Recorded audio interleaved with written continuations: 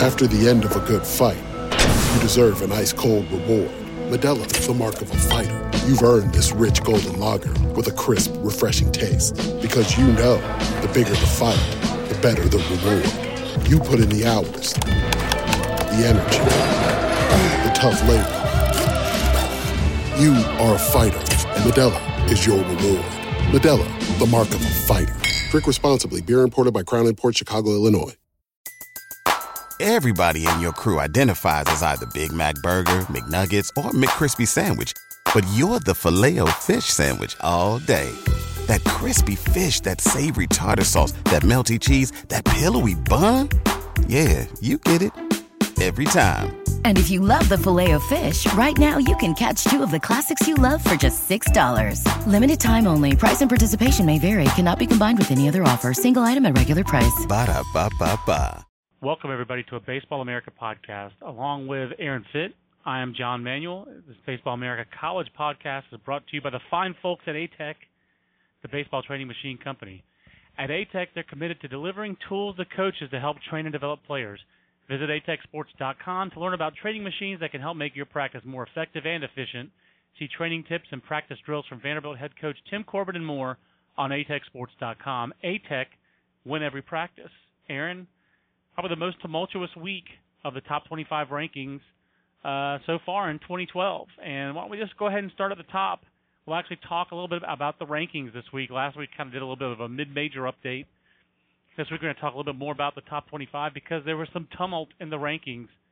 And I guess we really should start at the top just with there was a little bit more discussion in terms of number one than usual this week. But I shouldn't even say more discussion. I think we all put more thought into it, but everybody came into the meeting pretty much agreed that the Florida Gators would remain number one based in part on the fact that in two midweek games they have beaten Florida State. And those are really the only two teams that were kind of in the discussion here. So even though the Gators lost the weekend series to Ole Miss, the bulk of their season in those two head-to-head wins against Florida State kept them in the lead for me and ultimately I think for the whole staff. Exactly. I mean, I do think that, Florida, first of all, has an impressive body of work, and I think it does trump Florida State's body of work because of the quality of their non-conference schedule, winning a series against Fullerton, sweeping Miami on the road. I mean, to start with, those two series, I don't think Florida State has a weekend really that compares with either of those. And then even in conference play, I mean, the teams that Florida State has played, Duke, Wake Forest, Virginia Tech. They do have a sweep of Virginia in there, but Virginia's not an elite team this year. So, and then you factor in the two head-to-head midweek wins, and I think the balance still goes kind of tilts toward Florida. But it's a discussion worth having because Florida State is awfully good. They're 11-1 in the league now. They certainly, I think. Well, not certainly, but I think they've established themselves as the favorite in the ACC. I mean, even over UNC. You got to give UNC a lot of credit, John. I mean, for the way that they've played without Colin Moran the last 8 days or so. But Florida State to me feels a little more complete and a little more dangerous. I think also Florida State, just the way that it's pitching. I think we think that their offense. We know that Florida State has been very capable offensive program for an awfully long time, and we know they're going to be able to manufacture runs. They've pitched, I think, better than anyone thought they would pitch this year. They have some nice midweek, the midweek series where they've really dominated Central Florida and dominated Stetson. Kind of shows you the depth of their offense and a little bit better pitching depth because they've kind of inverted their pitching staff and put a lot of their better arms in their bullpen. And obviously led by Ben Incasa, their closer. I was talking to a couple of people this weekend around at the Virginia NC State series I went to between both scouts and the coaches. And Florida State's kind of same as it ever was. I mean, they are who they are. Chris Hart at NC State, who's an NC State assistant coach, former Seminoles player, said that this is a very familiar looking bunch. I think one thing that cannot be underscored is that Florida State's taking advantage of the schedule presented to it. You mentioned it. Virginia's the best team they've played so far, and that's the best baseball they've played this year. Is sweeping that series, an emphatic win to open it on Saturday, and then winning a couple of close games. now their schedule going to Georgia Tech and Boston College. Georgia Tech is probably that road series at Georgia Tech will probably be their biggest challenge in this first half. Either that or going to Wake Forest, where I think Wake Forest is probably about as good as Georgia Tech in some ways, not quite as good in others, but I mean, unfortunately for the Yellow Jackets, those are comparable series, I think. A little tougher to go to Georgia Tech. Then at Boston College, where really the weather will probably be your biggest adversary. In terms of talent, Florida State much better than BC. And they're home to the U in conference play. Then I'm just sticking with that. And then they're home again to Maryland, at Clemson, at home to NC State. The toughest series they have left, in my mind, Aaron, is probably that home series against either NC State or Miami, whichever one you want to say. They should win every series the rest of the year, in my mind. I think they could win every series the rest of the year. I don't think they will. Right. I don't think they will. I think they should. They'll be favored, I think, in every series the rest of the way. I would agree with that, certainly. I mean, they're number 2 in the nation, at this point. So it's, I think it makes sense to say that they'd be favored over all these teams. But, at Georgia Tech next week is a, like you said, is a big challenge. To me, that's the one that sticks out because Georgia Tech, if it's playing well, if it's playing the way it's capable of playing, is capable of beating any of these teams. I mean, I think that team on paper has a lot of talent. And I watched some of that game against Duke this weekend when they beat Marcus Stroman. Well, they beat Duke when Stroman pitched. Right. Georgia Tech is okay. I mean, I think they're going to be all right. Their pitching has, it's got to come together. I mean, but I thought it was encouraging that Buck Farmer pitched well this weekend. I'm going off on a tangent, but I think Georgia Tech presents a formidable challenge, put it that way, on the road. Yeah, to me, Georgia Tech has their strengths besides their weekend starting pitching, and obviously Buck Farmer was very good this weekend, and Duke's offense isn't tremendous, but anytime it seems like the way to beat Marcus Stroman is to put up a 0 against him. And then, Luke Barr didn't go deep and didn't get the win, but I think having him in the weekend rotation has been a smart move for Georgia Tech, and it's worked out so far. But their lineup depth, I think, will test Florida State's pitching staff. But the one thing is that Florida State's the strength of that team getting back on Florida State is, we've talked about the pitching a lot, but their infield, Aaron, is just veteran, offensive, pretty good defense, and then, of course, James Ramsey on top of it. But to me, it seems like, talking to people, for other people, it seems like it starts with Florida State's infield, and that's outside of Ramsey, the number one strength of their club. Absolutely. I think it's right there in the discussion with Stanford for best infield in college baseball. When you've got, I think Sherman Johnson's an underrated player at third base, a guy who, is a catalyst at the top of their lineup. He's gotten a lot of big hits for them over the last 4 years, and he plays a pretty good third base. Justin Gonzalez has some pop and has some certainly defensive skills and arm strength at shortstop. He's become a much more consistent defender at shortstop. Sounds like that. Love Devin Travis. I just think he's just a fun player to watch. Really a spark plug guy. Has athleticism, has speed. I mean, just a winning player, a really good player. And then Jace Boyd, is a fantastic defensive first baseman with some pop, who's also had some big hits for him. So I completely agree with you. I think those 4 guys, in addition to Ramsey, are really key to their success. This team is averaging 6+ walks per game. Just noticing that, doing a little math. When you mentioned Sherman Johnson, called up their stats and just saw, wow, 36 walks for Sherman Johnson. I mean, that boy good. So Florida State, and despite the fact that they haven't lost a series all year, 2-2 versus the top 25. Florida 11-4. Give the Gators that credit, but looks like, Aaron, the Gators kind of could use Carson Whitson back, and as deep as their roster is, Aaron, this is a team that's playing several freshmen, even with Josh Tobias injured. Their depth has really been tested so far this year. Yeah, it has been, which is one reason that I'm impressed that they're 24-4. I mean, they've done this whole thing without a preseason All-American and an unsigned first-round pick. It is their Sunday starter, and that caught up with them a little bit on Sunday, I think. It would have been nice for them if they'd had, a guy go deeper into that game. I mean, Crawford struggled. It's really the first major speed bump, I think, for Crawford.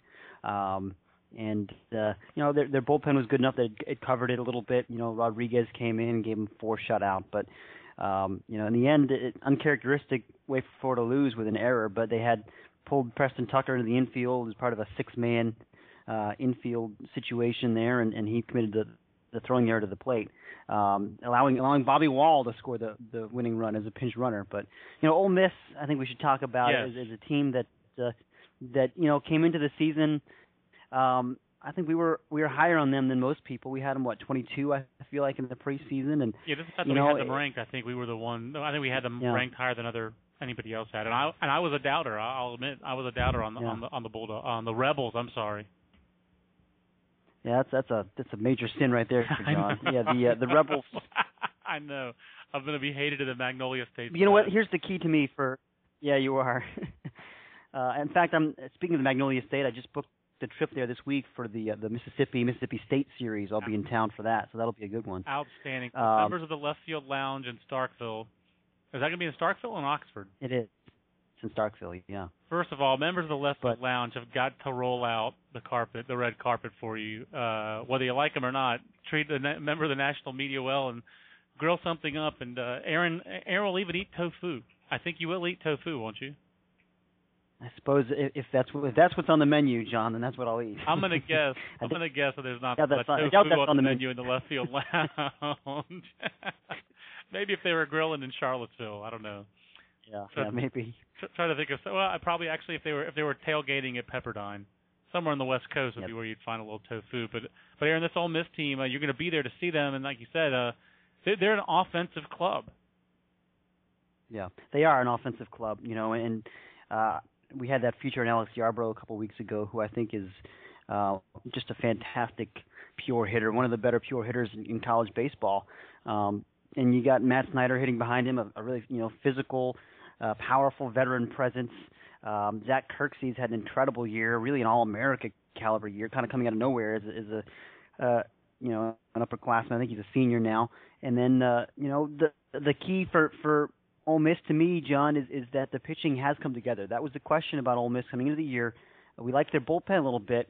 We weren't sure about the weekend rotation, and I think Bobby Wall has proven that he can be that dependable Friday night guy as they thought he would be when they recruited him. He had that kind of ability coming out of high school in Virginia, and right. he's lived up to it. And now you've got R.J. Hively, another guy that when they recruited him, out of Santa Ana JC, they had high expectations. He had kind of a disappointing first season there, and this year he's put it together. He really has. He's been a reliable Saturday guy. And Mike Myers on Sunday has until this week has been pretty good as well. I think he struggled a little bit this week against the Gators, but so they've gotten that pitching they need. I think the bullpen with Brett Huber, he's really rounded into form. Maybe a little bit of a rocky start for him to the season, but lately he's been very dependable. He's got a bunch of saves, and Dylan Chavez generally has been a nice bridge to get to him, although he struggled a little bit in one of those games this weekend too. Right. But in general, I think it's a winning combination. Yeah, they got a lot of different options with their arms. And to me, the thing is they had a pretty interesting recruiting class, and they haven't really had to rely on their freshmen all that much, Aaron. They've been it's an older, more veteran club, and just looking up. Because when you sent the tracker today, I was like, man, Zach Kirksey. Who is Zach Kirksey? And looking him up, and hey, I guess we shouldn't be too surprised. This guy won the NJCAA home run derby 2 years in a row when he was at LSU Eunice. So the raw power has kind of always been there for Zach Kirksey, and now he's turning it into game power. So it's a team that, like you said, go ahead. Sorry to interrupt, John. He's a five-tool kind of guy, and he just didn't, he needed a little time to put it together and adjust to the Division I level. But he can run, he can throw, he can defend, and he can hit for power. I mean, he's really he brings a lot to the table, and boy, he's been hot this first half.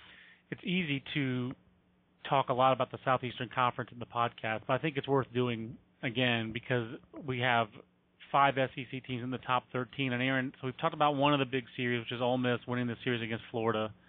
The other series, just stick in the SEC West, LSU and Arkansas, SEC West showdown, and the Tigers sweep the Razorbacks. And I guess what the lesson from this was, we ended up tumbling Arkansas down 10 spots.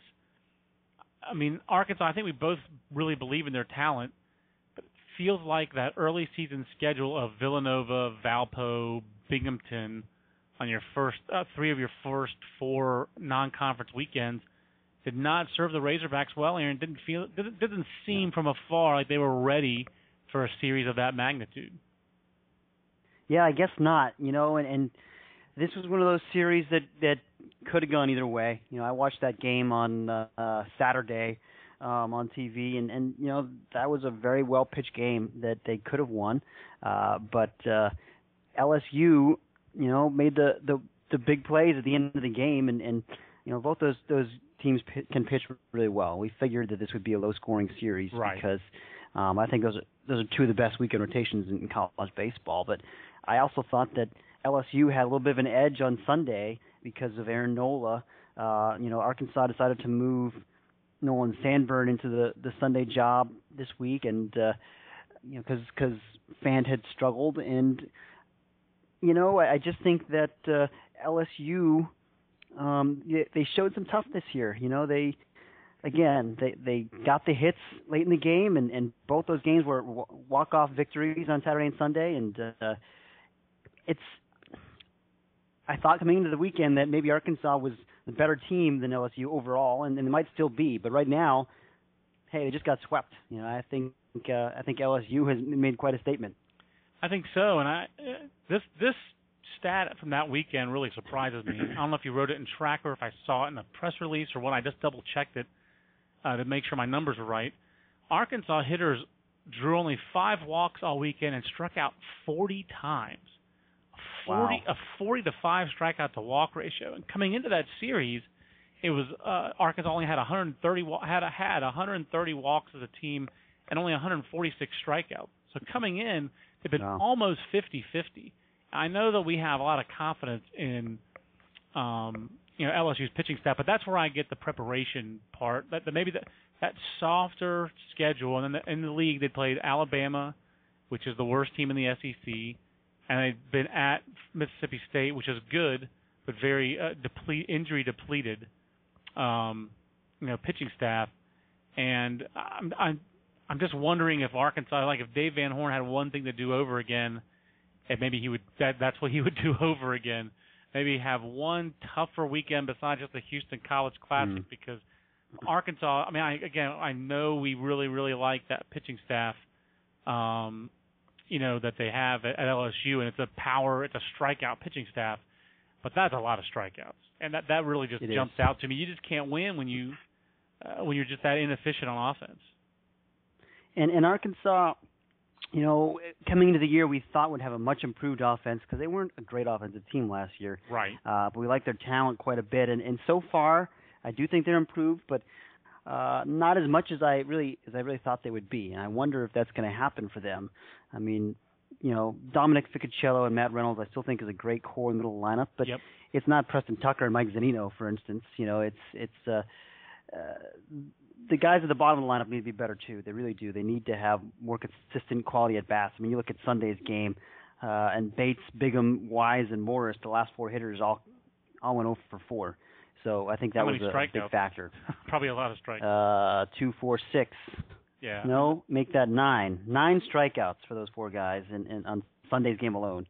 Yeah, I mean, it's just it's tough. It's tough to I just don't quite understand how you so that's why Arkansas tumbled. They not because they lost LSU or got swept. That's part of it, but we had a very big jumble of SEC teams with Kentucky at 8, Ole Miss, South Carolina, LSU, Arkansas. Kentucky probably about as much under the radar, Aaron, I guess, as any team's ever going to be because they're basketball teams in the finals, and it's a basketball-praised university.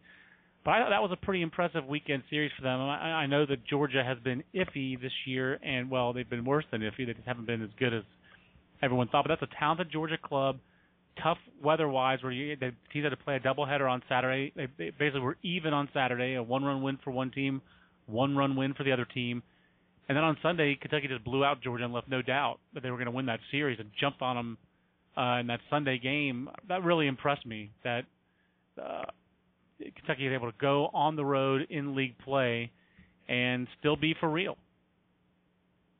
Yeah, you're right. I mean, it was impressive. And, I think Kentucky, we've talked about their pitching, all those lefties, those power lefties that they have, but this weekend they did it with their bats, and we like their offense too. I mean, this is a balanced team. You know, Yeah. I think we both think that's the case, and they won that game convincingly on Sunday. It's a dangerous offense when it's all clicking, and it has been clicking for much of the year, not just because of the schedule they've played. Now they've gotten into SEC, and I thought this was a really interesting, fascinating weekend for Kentucky because you're going on the road against a ranked team. For the second week in a row, you're on the road. They took care of business against Tennessee last week and improved, feisty Tennessee team. But this was a real test on the road against a Georgia team that I still believe will be pretty darn good by the end of the season. It hasn't happened yet for Georgia, and it's a little vexing probably for David Perno because speaking with him last week, he believes that the pieces are in place there. I mean, he still really likes his team. They just haven't been able to put it together yet, but they're still dangerous, and that's still a great series win, I think, for Kentucky.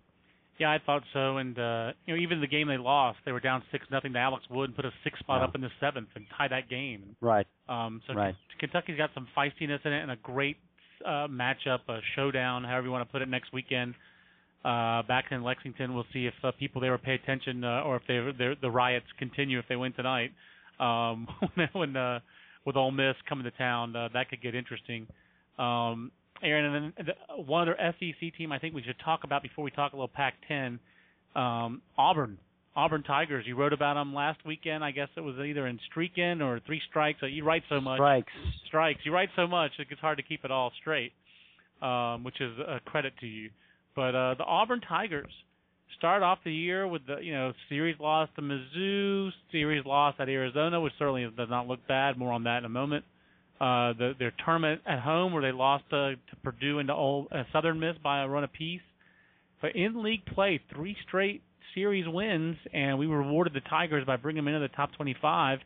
We have to go on the road the next 2 series, but it's at Alabama and at Vanderbilt, and the way the Commodores are playing and the fact that Alabama is 9-19 in the league overall, those are winnable series, Aaron. How has Auburn turned things around, and why are they tied for first place in the SEC West? It's a combination of things. They have gotten strong work from those young weekend starters, first of all, and it is kind of constructed a little bit like Florida State's pitching staff, where they've got, with the exception that Auburn has a veteran guy at the top of the rotation with Derek Varnador. But after that, you've got young guys in the rotation with Will Kendall and Daniel Koger. They're really excited about Koger, especially as a future ace, I think, for that staff. But they decided to build their staff really around veterans in the bullpen, Slade Smith and Justin Bryant back there, and I think Smith especially is really a key for them. And that sinker ball guy that has been around, and he gave him 3 innings Friday, I think, and 3 innings on Sunday this weekend. Yeah, so memory service we did, yeah. So he's pretty darn good. He's a guy that is a nice, reliable piece in their bullpen. And then you look at their offense, and it's an athletic team, it's a speed team. Much different than you're used to Auburn being constructed. It's kind of like LSU. Over the years, you're so accustomed to thinking of LSU as this power hitting, home run hitting team.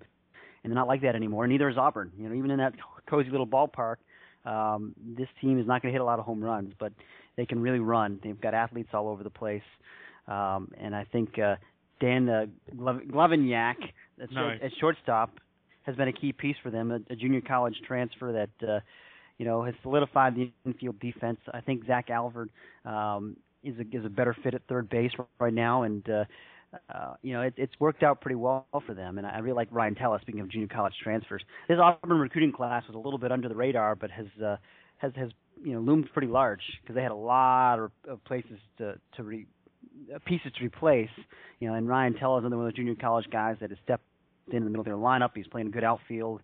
He's kind of like one of those cheap 5-tool guys that can do a little bit of everything. He's kind of a 6'7" runner who can throw a little bit and.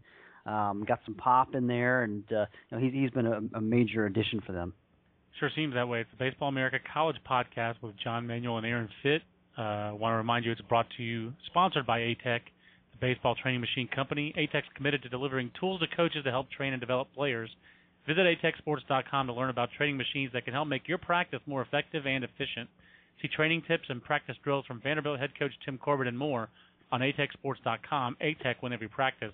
I will have you know, Aaron, I have gone to atecsports.com, and there's nothing on there about coach pitch tools that are going to help me learn to find the barrel of my Might League team when I start practice on Thursday. So a little disappointed there that ATEC's not, giving me the training tips and practice drills that I need for my 7-year-olds. But I digress. That's going to be fun this year.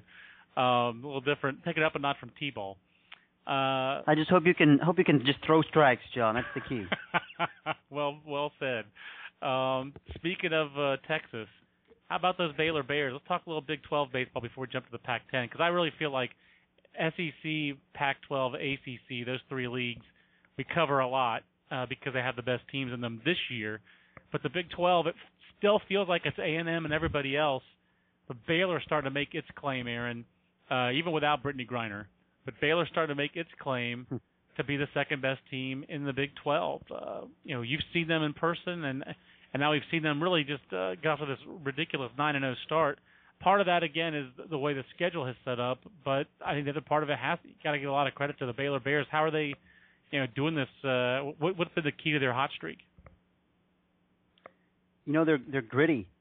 To me, that stands out about Baylor. It's something that I've heard about Baylor from other coaches, that they've got a spring in their step that, frankly, coaches aren't used to seeing necessarily from Baylor over the last few years.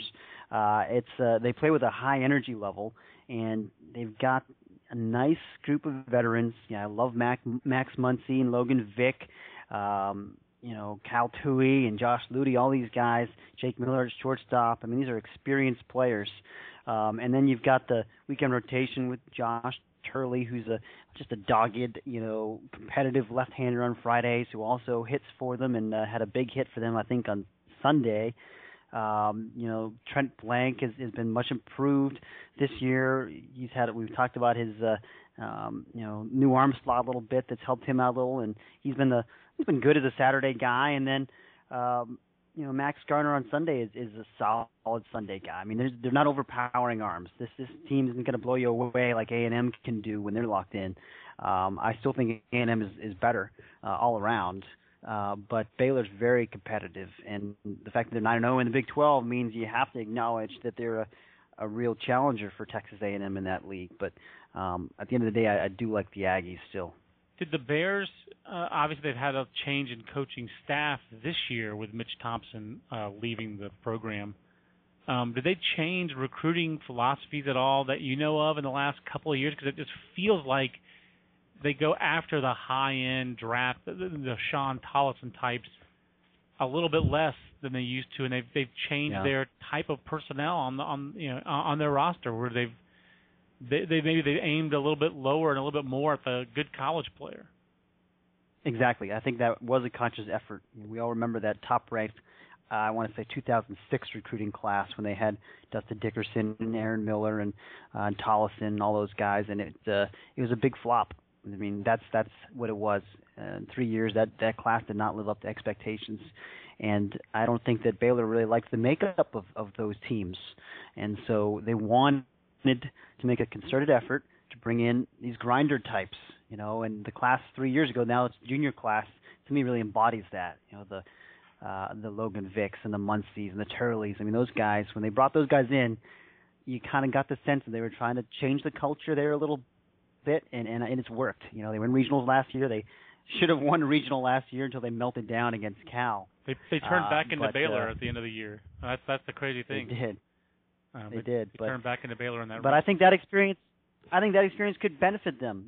It seems like they're a little older, a little wiser now, and if they get back into a regionals, you get the sense they're going to be hungry, and they're going to be in a regional. So they're dangerous. They're a good, solid, well-rounded club. We talked about it a little bit last week, or maybe it was 2 weeks ago, but they have the weirdest schedule, these 3 straight league series at home, and they swept them all, to their credit.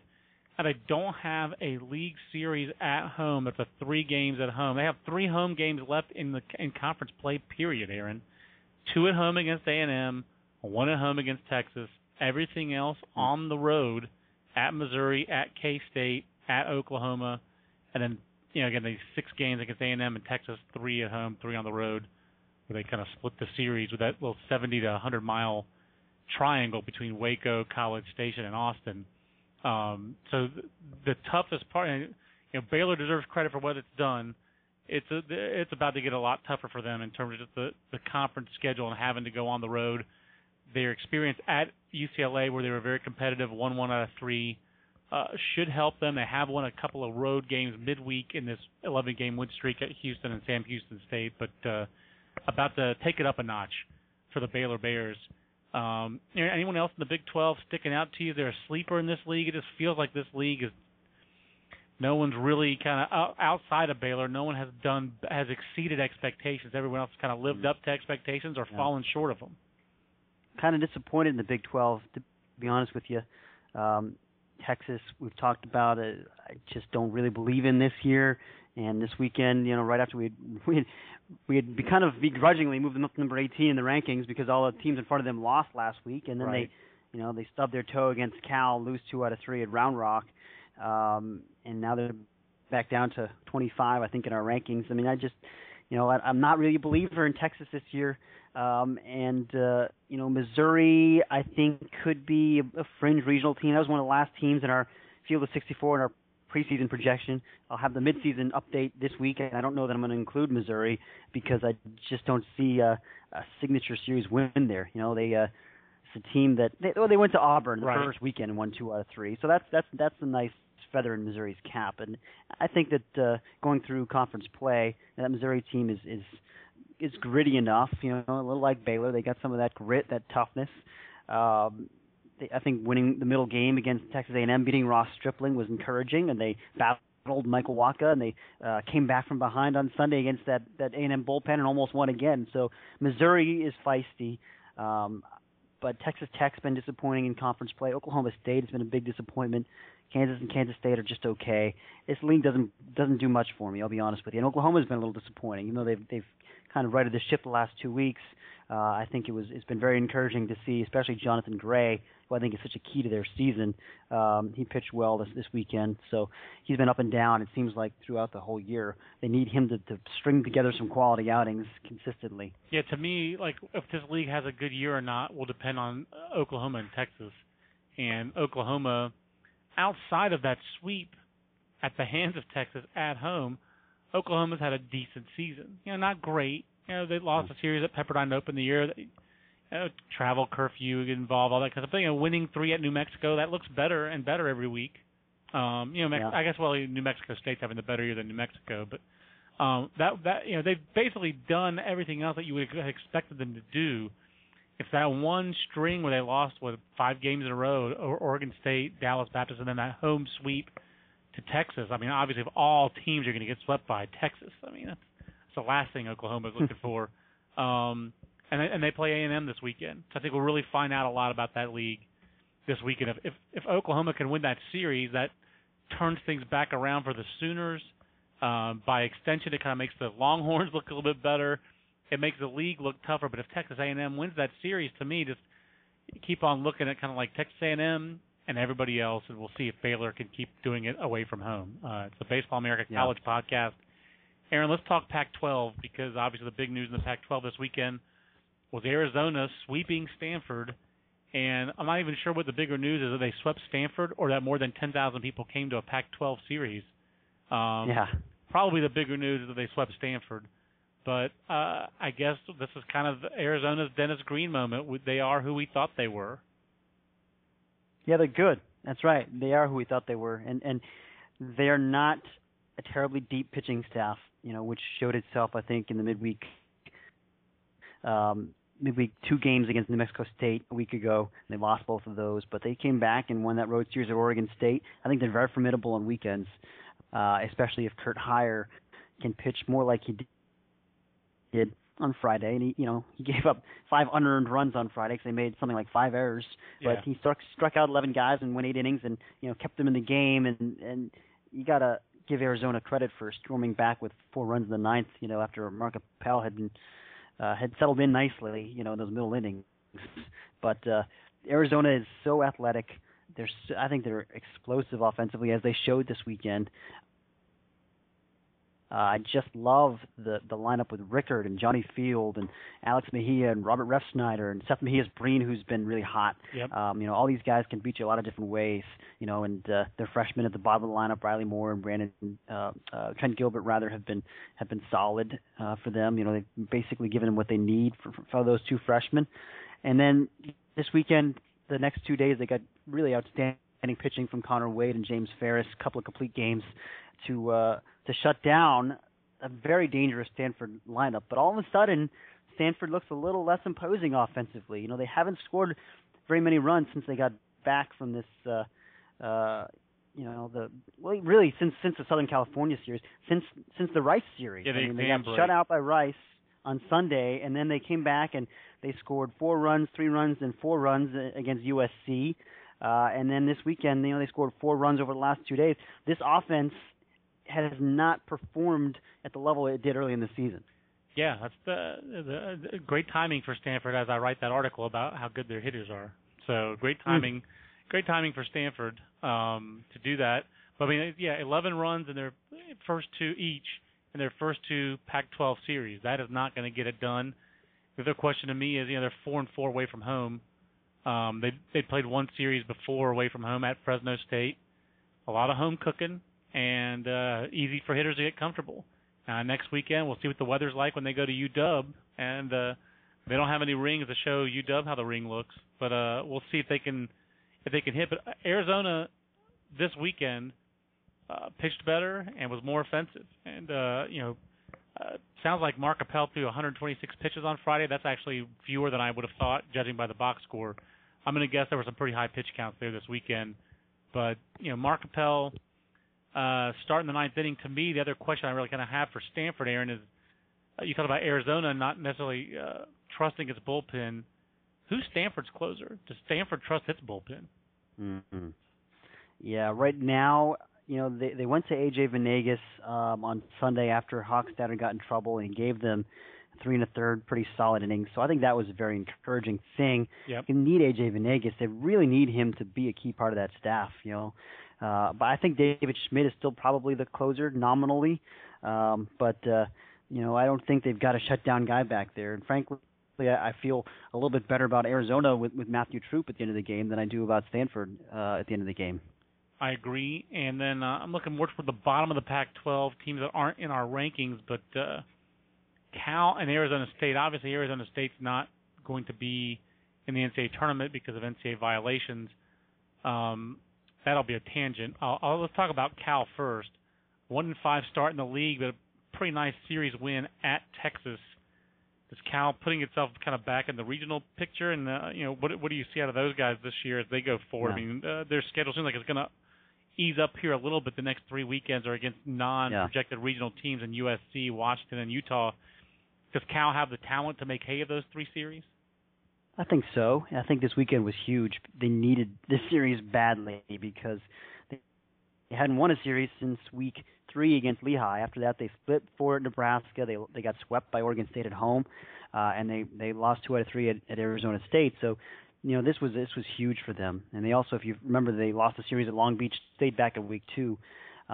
So this finally gives them some positive momentum. I mean, the thing I worry about with them is Justin Jones. Their pitching is too thin for them to succeed with Justin Jones giving up 8 runs on Friday nights. He's got to be better than that, and he hasn't had a good year. He gave up 5 runs the week before that. I mean, their defense behind him hasn't been great either, I guess, but he's a key guy for them. He really is. Coming back from injury, I don't think he is what he was before the injury. I don't know if that's because of something physical or if he's just struggling, but he's got to be better. I mean, like I said, they just don't have the pitching depth to succeed without him pitching well. And Matt Flemmer, moving into the rotation has been a successful move. He's been very good on Saturdays. I do think that their bullpen, they've had some pieces emerge back there. Some of these question marks that they needed. Michael Theophanopoulos, for instance, is one guy that comes to mind. Joey D'Onofrio. I mean, those guys had to step forward for Cal this year, and I think they have. So this team is. I still think they're dangerous enough offensively I really like that veteran lineup. Chad Kristen, Tony Renda in the middle, and Andrew Knapp, and Chad Bunting, and Mitch Delfino and Devin Rodriguez. These are all quality players. So I think Cal can still make a regional run. Next 3 weeks, they need to really take advantage of that schedule. Kyrios Theophanopoulos, Mr. Theophanopoulos, which basically, pretty great name, pretty great Greek name.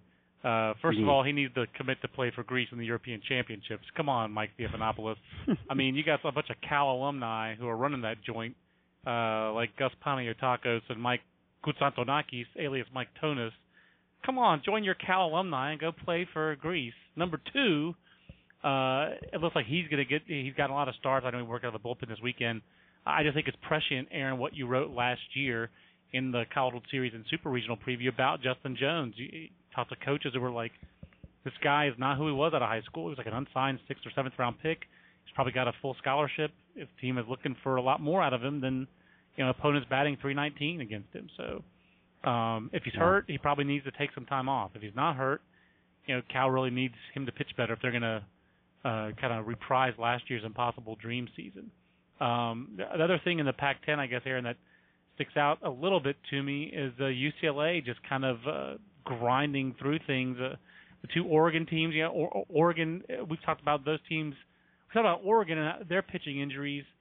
What's with the O-State Ballers and Oregon? I guess I'm bouncing around here, but Oregon State plays UCLA. That's why I brought up UCLA. Who do you like in that series? Not Oregon State, Oregon. I keep on mixing those teams up. Oregon plays UCLA. I mean, the Ducks seem to have enough pitching for weekends, but not enough to win midweek. Kind of handicap that one. How big in the course of the Pac-10 standings is that series coming up this weekend? Yeah, certainly it's important. Oregon, boy, I tell you, I didn't expect them to sweep Arizona State this weekend after they got swept at Texas State midweek, but you nailed it. Oregon doesn't have a lot of pitching depth. Losing those two guys in Tommy John surgery, Cole Wiper and Sam Johnson, before the season started, I mean, that put them behind the 8 ball when it comes to those 5-game weeks. But they showed a lot of resilience by sweeping Arizona State this weekend. First time they've ever done that, by the way. I mean, granted they had no baseball for 3 decades, but right. That's a notable series. This is not your father's Arizona State team. Now, I mean, it's one of the least offensive and physical Arizona State teams, maybe in a long time, for sure, in a long time. But they do have really good arms. They have great pitching.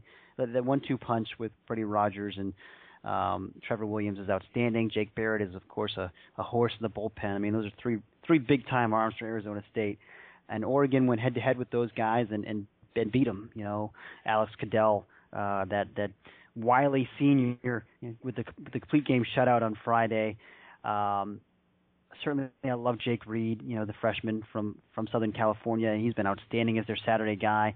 And then, Jimmy Sherfy in the bullpen has been key for them, and Brando Tesser on Sunday too. So Oregon does have 3 quality starters. They've got a great closer, got a couple other pieces in the bullpen. I actually like Oregon's lineup okay. I think it's come together nicely for them. Aaron Jones especially has been huge. He's really had a big year for them. He's a talented guy that's put it together. And Ryan Healy gives him some thump in the middle. I like J.J. Altobelli a lot, another underrated player. I think Scott Heineman is a good player. This weekend, I'm kind of excited about the Heineman versus Heineman angle here. Nice.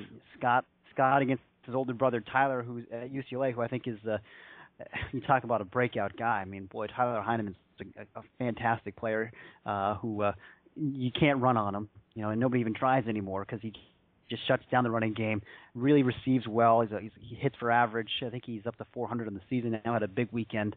I think he reached base in the last 10 plate appearances, in fact. So the Heineman angle, that'll be fun this weekend. But I like UCLA at home in that series. UCLA is they're a good team, and they went on the road and swept Utah. I don't know what the weather was like up there, but I'm sure it wasn't Southern California weather. Right. So that's a nice series. UCLA is just, like I said before, I think they're a really good offensive team that's solid enough on the mound, probably comparable to Oregon on the mound. So it should be an interesting series. But it's the Pac-10 is fascinating. I agree with you. I think you look at Oregon State. You talked briefly about them before. they're young. They got great starts from Wetzler and Dan Child and Jace Fry, of course, the talented freshman. Yep. If those three guys keep pitching like that, they're going to beat a lot of people. Yeah, it just feels like Oregon State is going to be. They have been a little inconsistent. I feel like they're going to continue to be a little inconsistent. And but one thing they do have on their ledger is that sweep at Cal, to me, just going to stand out so much as things continue for them. And they're getting a wounded Arizona State team, and that's always a tough trip. We saw how hard it was to go to Arizona for Stanford. Arizona State doesn't have Arizona's talent, but just that trip, it's one of the physically longer trips that Oregon State's going to have all year. Probably is the longest trip, and we'll see how that goes. Go ahead. And it's just a tough place to play. I think it's probably the toughest road venue in the Pac-12. I think so, because Arizona State plays so well on its home field. Their team is usually constructed very well to play on that fast track. And this year, I'm not sure if they necessarily fit that as well. But it's that's a tough place to play. It'll be a big series. I agree. And Aaron, let's wrap up the podcast. Talking about some teams that are kind of on the periphery trying to get into the top 25 rankings. Again, we brought in Auburn this week. There are a lot of teams on the outside kind of looking in that we've thought about. Texas State, which swept those midweek against Oregon, but kind of tough to bring in a 6-6 team in the Southland at this point. New Mexico State. Yeah, after they got swept last weekend by Sam Houston State, that was really what is holding Texas State out. Well, right now. I was waiting for you to mention it because you mentioned it in the meeting today several times.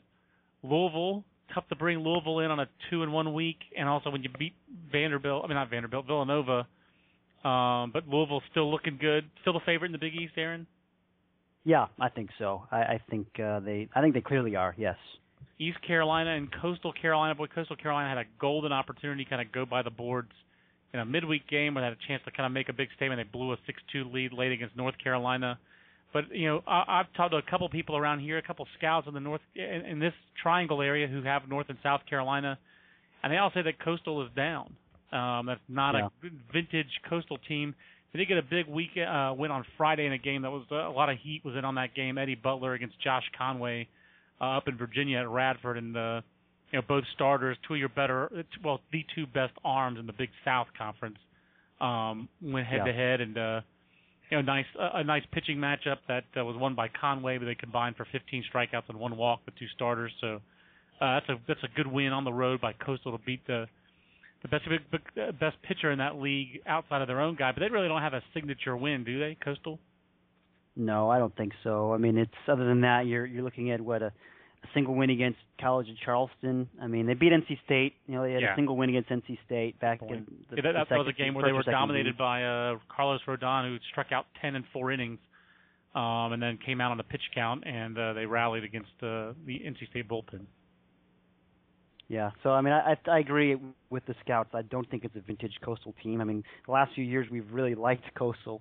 But this team, I think it's probably they're gonna win the Big South again. That's what they do. But right. It just doesn't strike me as a team that's really a threat to win a regional. And then in Conference USA, we talked about bringing in East Carolina. I think we would have brought them in last week if they won that series against UCF, but they didn't quite pull it off. And now, Southern Miss competitive at Rice, but loses the series. It just feels like ECU is the team that has the next best resume outside of the two ranked teams, but just not quite enough for the Pirates either to poke into the poll, right?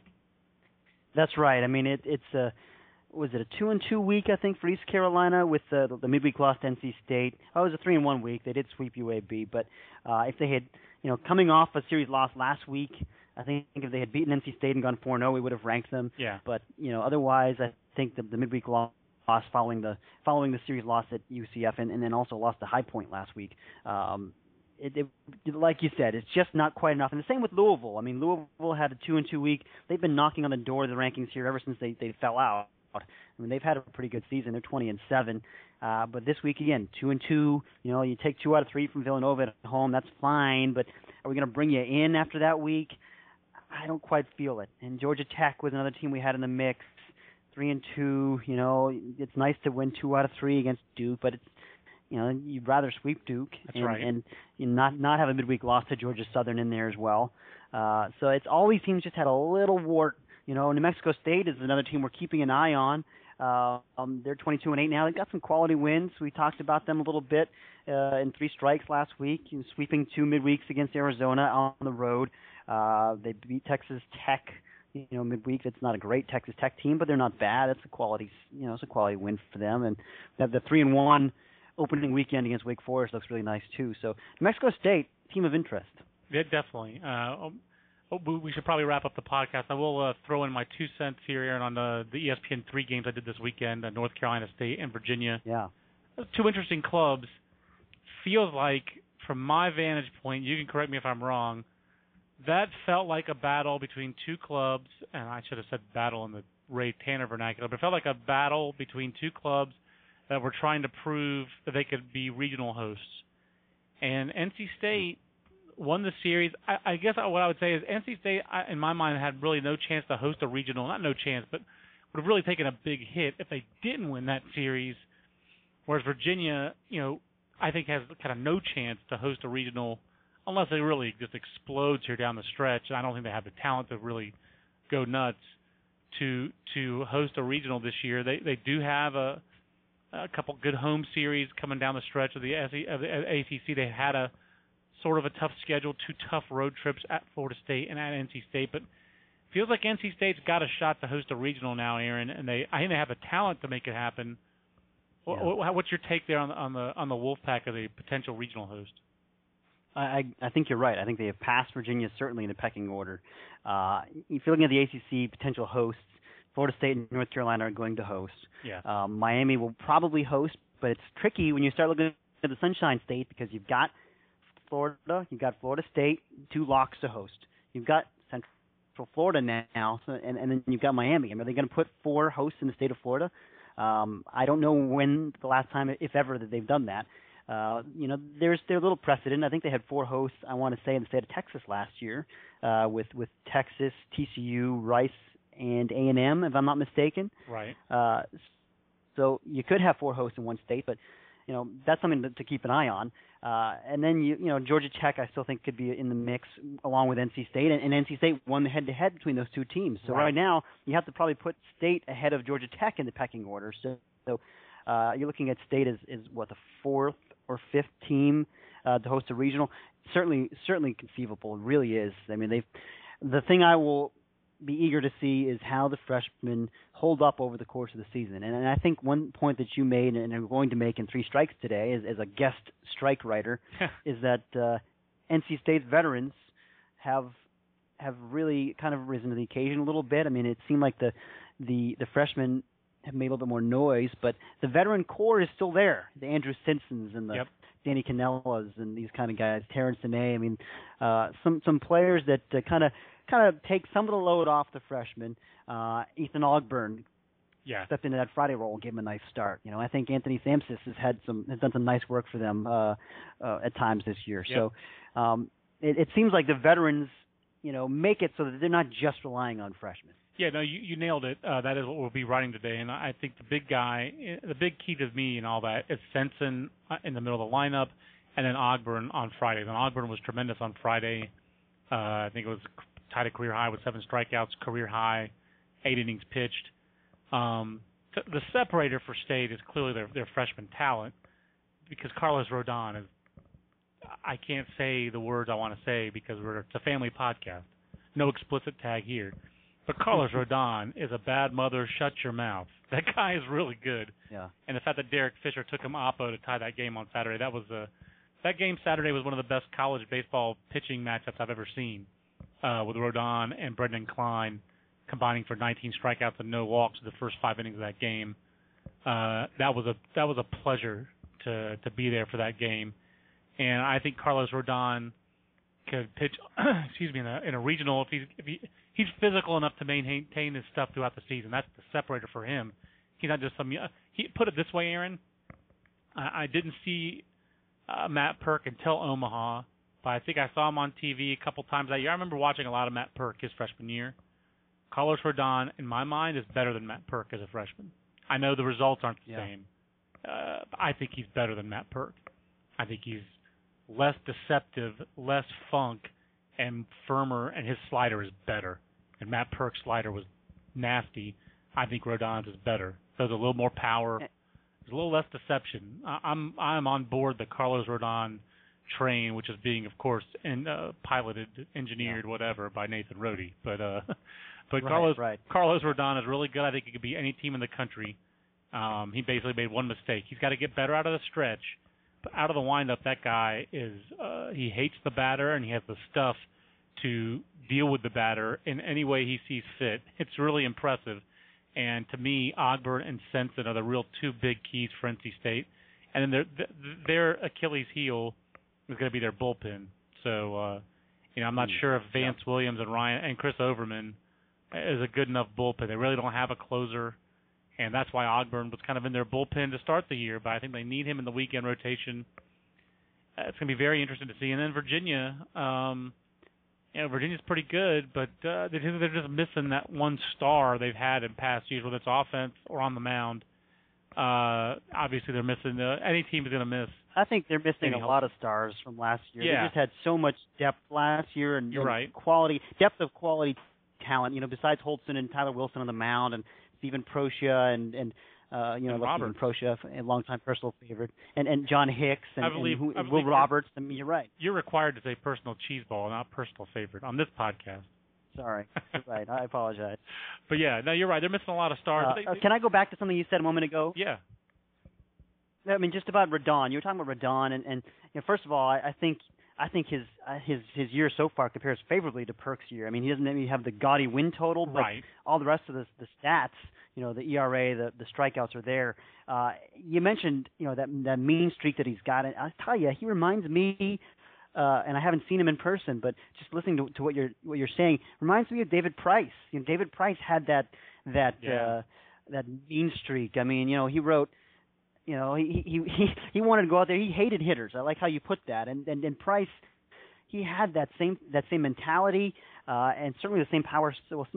He had power stuff on the left side, just like Rodon has. Yeah. To me, that feels like the comp for Rodon, even though it's really even the stuff seems fairly comparable. Am I crazy? I don't think you're crazy. The funny thing is the difference with all the great college left-handers I'm thinking of who are power guys. We should probably throw Brian Mattis in this discussion as well. And this should be probably a subject for a history lesson. But but Matt Perk, Andrew Miller, David Price, even Mattis to an extent. These are all tall, long, lanky dudes. Slingers and lanky dudes. Mattis obviously was a command guy, but still like 6'4", 6'3", right? Rodon. Yeah, he could. Go ahead. You're right. I was just saying, Mattis could run the fastball up there, but he wasn't really a power. You don't think of Brian Mattis as a power pitcher. I mean, maybe he pitched kind of 90, 91, maybe bump a 94 at his best, but not. It wasn't a power pitcher the way Price and Rodon are. Right. But so I'm thinking of these elite college left-handers. Talking about a couple of college players of the year, freshmen of the year. This list recently, guys who were big draft picks: Miller, Price, Perk, and then Mattis. Most of those guys are taller, lanky guys. Even the power guys are more slingers. Carlos Rodon's like 230 pounds. I think he's listed at 225.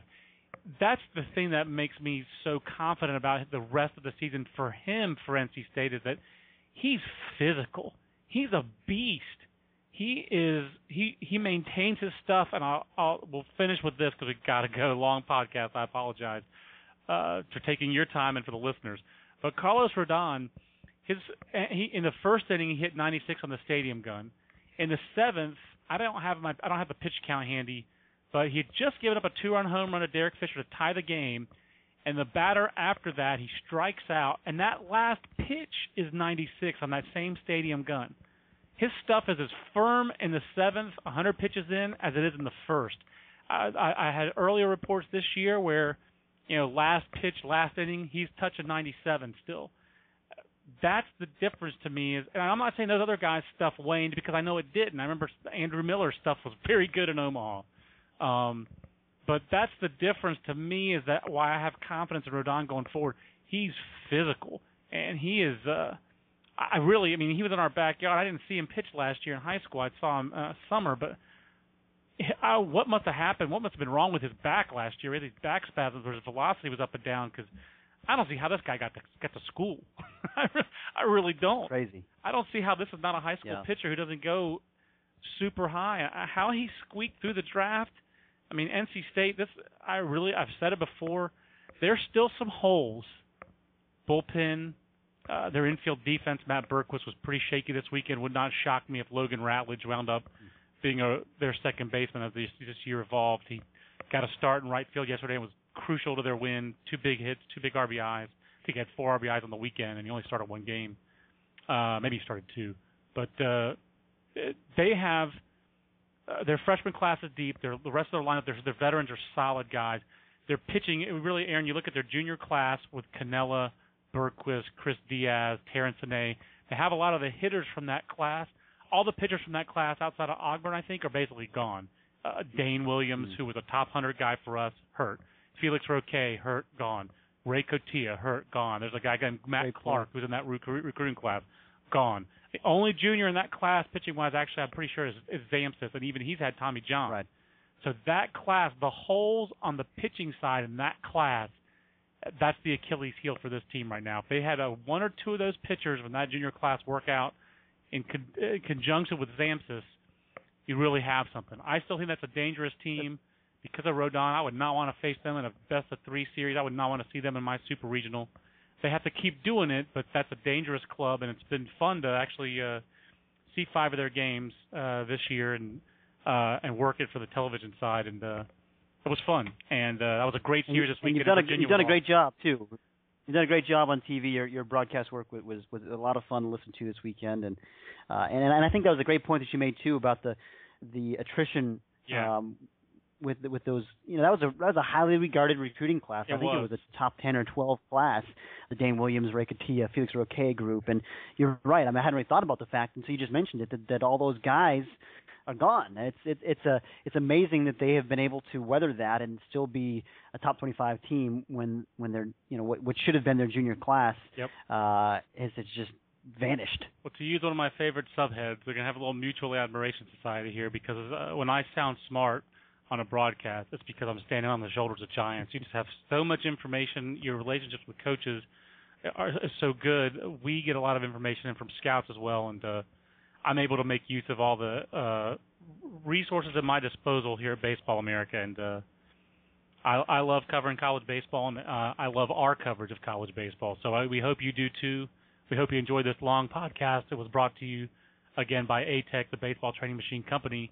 ATEC is committed to delivering tools to coaches to help train and develop players. Visit atecsports.com to learn about training machines that can help make your practice more effective and efficient. See training tips and practice drills from Vanderbilt head coach Tim Corbin and more on atecsports.com. ATEC win every practice. Fitzy, I know you're not going to Mississippi, the Magnolia State next week. What are you going to see next weekend? We got, let's see, we've got Cal coming down to town. Isn't that what we said? I think so, yeah, that's right. Cal, UCLA, was that it? Cal is at USC. Oregon is at UCLA, the Heinemann Bowl. That's right, and then Heinemann Bowl. I love it. And I'm going to go down and see probably Gonzaga, I think, on Thursday down in San Diego. See Marco Gonzalez. I think he's going to pitch Thursday. So should be a fun weekend. San Diego. I like that. I think we're going to go see a little Clemson next week. Clemson and Duke here in the Triangle area. And I forget there was one other out-of-conference team that was either coming to Campbell or UNC Greensboro. Somebody on my schedule who we were going to see, I can't remember who. Oh, it was Eddie Butler at High Point. I think we're going to try to catch a little Eddie Butler on Friday. He's my Butler. Always makes me think. His name always makes me think of Jerry Seinfeld. So great stuff as usual, Aaron. Thanks everybody for tuning in for the longest podcast. We'll talk to you next Monday on another Baseball America College podcast. For Aaron Fitt, I'm John Manuel. So long, everybody.